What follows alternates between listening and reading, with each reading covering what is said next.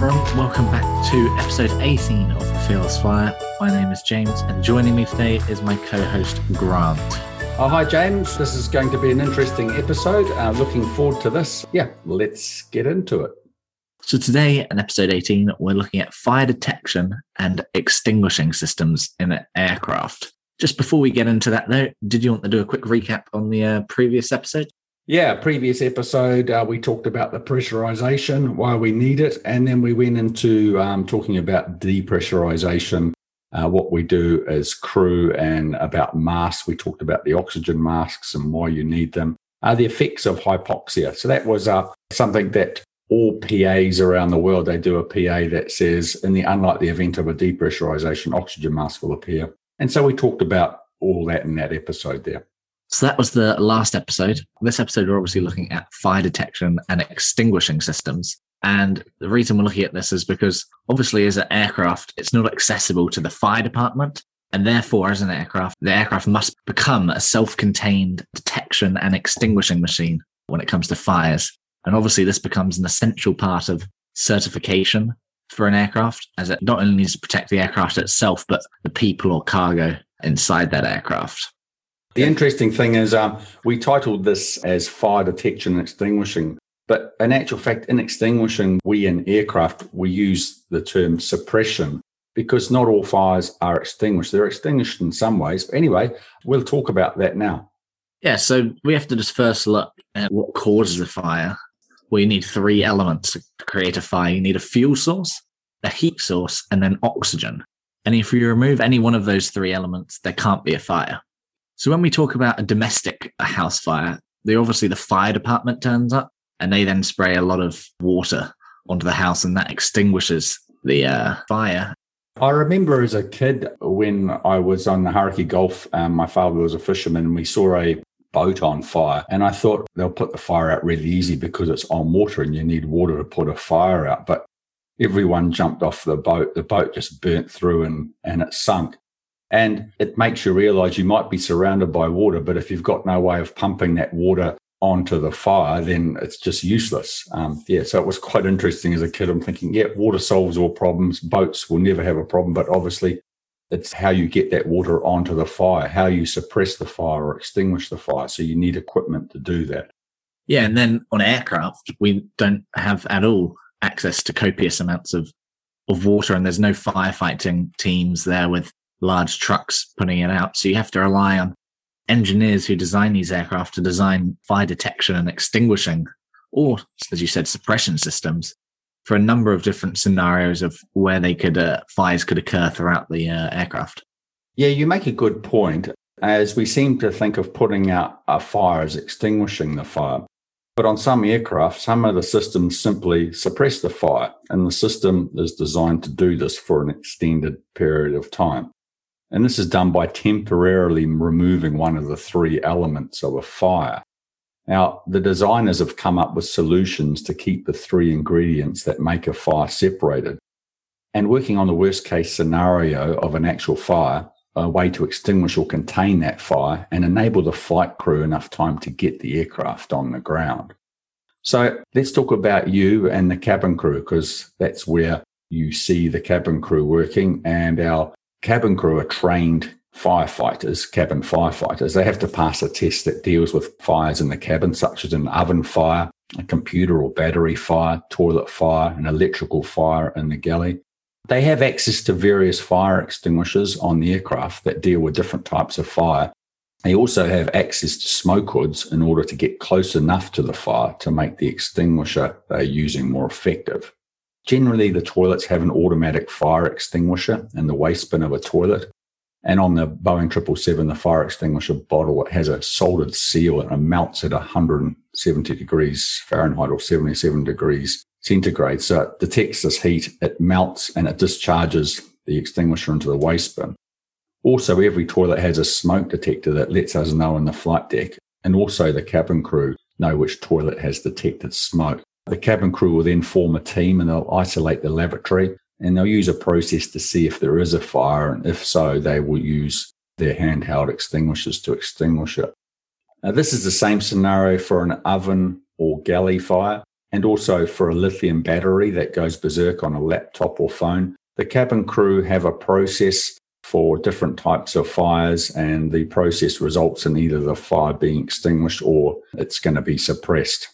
So other than the cabin crew doing that, let's just have a quick look at what other fire detection systems are in place and discuss the extinguishing systems in place that are designed to respond to them. So firstly, quite obvious one, is the engine. There's always going to be a fire going on in the engine, but we just have to accept it as it is an intentional fire and it is also a controlled fire. Yeah, that's a good point, because we have a fire going on there all the time, but that's an engine for you. However, the outside of the core of the engine, but inside the shell or the big nacelle which sits around the engine, you could have a fire in that area. We generally have two detection loops that detect either an overheat condition or a fire. We talked about the ingredients for a fire. However, I just mentioned an overheat condition. An overheat condition is obviously not as hot as a fire, but it is still a problem. And an overheat condition would normally be something like bleed air escaping from the engine. The problem is that bleed air from the engine, say from a compressor stage, it can be really hot. It can get up to, well, on a G90, 380 degrees Fahrenheit or 193 degrees centigrade. And the problem with this hot bleed air is it can weaken metal structures and it can melt stuff that should not be melted. So an overheat condition could also be a precursor to an actual fire. So obviously an overheat condition there, you'd likely reduce the thrust on that engine to just remove the hot air going into that engine. Yeah, that's right. However, a fire warning is different in the engine. And generally with a fire warning, we would shut the engine down and we have two fire extinguishing bottles. We activate one extinguishing bottle immediately into the engine. During the initial process of getting the bottle ready to fire, which happens quite quick, a loader of other events take place automatically to the ancillary equipment on that engine, such as that shuts down hydraulic pumps, engine electrical generators, bleed air, and numerous fuel valves that are part of the fuel system to that engine. There is a period of time we wait for, and if the engine fire indication has not gone out, we activate the other bottle. Either way, we plan to land at the nearest airfield or nearest suitable airfield. It is a similar setup for the auxiliary power unit, the APU, but the APUs generally only have one fire extinguishing bottle. Just moving on from those, speaking about cargo fires, which when we refer to a cargo fire, it's also the same place where your luggage is stored. Did you want to talk about how they detect fires down there? Because obviously there's no one down there. Yeah, that's a good one. We don't use heat detectors like the engine fire loops in the cargo departments, but we use smoke detectors instead. They're like light emitting diodes or LEDs, and they're basically optical smoke detectors. So these detectors are basically like they're seeing the smoke particles as such floating around the cargo compartment. Yeah, that's right. And most large commercial aircraft have a similar concept. So I'll talk more about the 777 as I'm currently familiar with that. If we get a cargo fire indication, we arm the fire extinguishing system for that compartment and a process starts. By arming the switch, a load of things happen, such as the air recirculation fans stop, the cargo heat turns off, all your IFE will stop working. You can't watch any more TV. No more TV, yeah. The cargo ventilation system stops, the pressurization system goes to a minimum flow, and the galley and lavatory fans stop. So on the 777, we have 6 cargo fire extinguishing bottles. The system will immediately fire off 2 extinguishing bottles, which is a halon gas, into the cargo compartment. So we're putting the fire out by starving it of oxygen. The system will then, over a period of time, meter out the other 4 bottles of this halon, the intention being to keep the concentration of the halon level up until landing. So in essence, we're suppressing the fire by removing oxygen in the cargo compartment. You just said that they sort of release slowly so that they keep that level of halon up. How long will that halon last? So how long do you have to on your long-range 777s to land before that sort of halon runs out? Yeah, our long-range 777s, it does this for 272 minutes or 4 hours and 32 minutes. That's quite a long time. And that's part of the certification for ETOPS, for long-range flying away from land. So carrying on, the electrical and electronic bay is where all our avionics hang out. And in case one of these avionics boxes has decided to give us grief, we'll get a smoke indication and we'll vent that smoke overboard and we'll isolate that system. Another one that is in all aircraft is the bleed air system, which we've discussed in a previous episode about how we use the engine bleed air to give us pressurization. We also use it for a few other systems on the aircraft. And as briefly mentioned earlier in this podcast, it can get quite hot down there. Yeah, it can. So hot air leaking out of a pipe or duct will not do the structure around it any favors, as it can weaken the metallic structure. Also, you've got stuff with plastic coating on it, like electrical cables are at risk, etc. So we have monitors around the bleed air ducts that sense an overheat condition. If we get a bleed air overheat sensed somewhere, we would isolate this bleed air at the source and would rely on the other system to keep us going. The last sort of wordy area of discussion about the wheel wells, because we've discussed obviously how hot those brakes can get. So did you just want to discuss if there was a fire around the wheel? Now this could occur due, say, to a brake that is rubbing, or the brakes have got pretty hot taxing around. And just above where the landing gear retracts is a dual loop system that senses an overheat condition. This system on the 777, it has 2 wires in it with a material that separates the wires. But the material will mount at 575 degrees Fahrenheit or 302 degrees Celsius. So that will give us a fire warning in the flight deck. And our procedure on the 777 is to slow the aircraft down to 270 knots, which is our extend gear speed, and we extend the landing gear and let the fire blow itself out. We've talked quite a lot about the 777 fire detection and extinguishing systems there, but most, if not all, commercial aircraft flying these days obviously have similar systems. They will have to pass the same sort of certification process.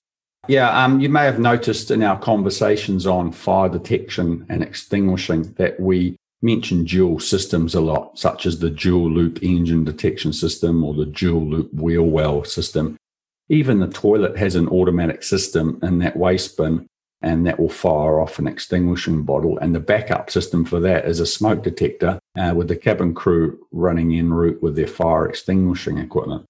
This dual loop system, in the case of, say, an engine fire, requires both loops to sense a fire, thereby it eliminates false warnings. It also serves as system redundancy. If, for example, say an engine fire loop detector senses a fault, it will remove itself from the equation and it will tell us on the flight deck that it's done so. Certain reductions in the redundancy can put further operational limits upon the flight, but this is all done with a conservative mindset. Safety being the paramount issue here whilst operating in a reduced detection capacity. So you may obviously appreciate that the primary way we extinguish fire in the air is not like the fire department, because they use water to douse the flames and remove the heat source. And we don't have that luxury in flight. So we use halon, or nowadays there's a more modern gas called hydrofluorocompound. Is that how we pronounce it? It's a big word. I think so.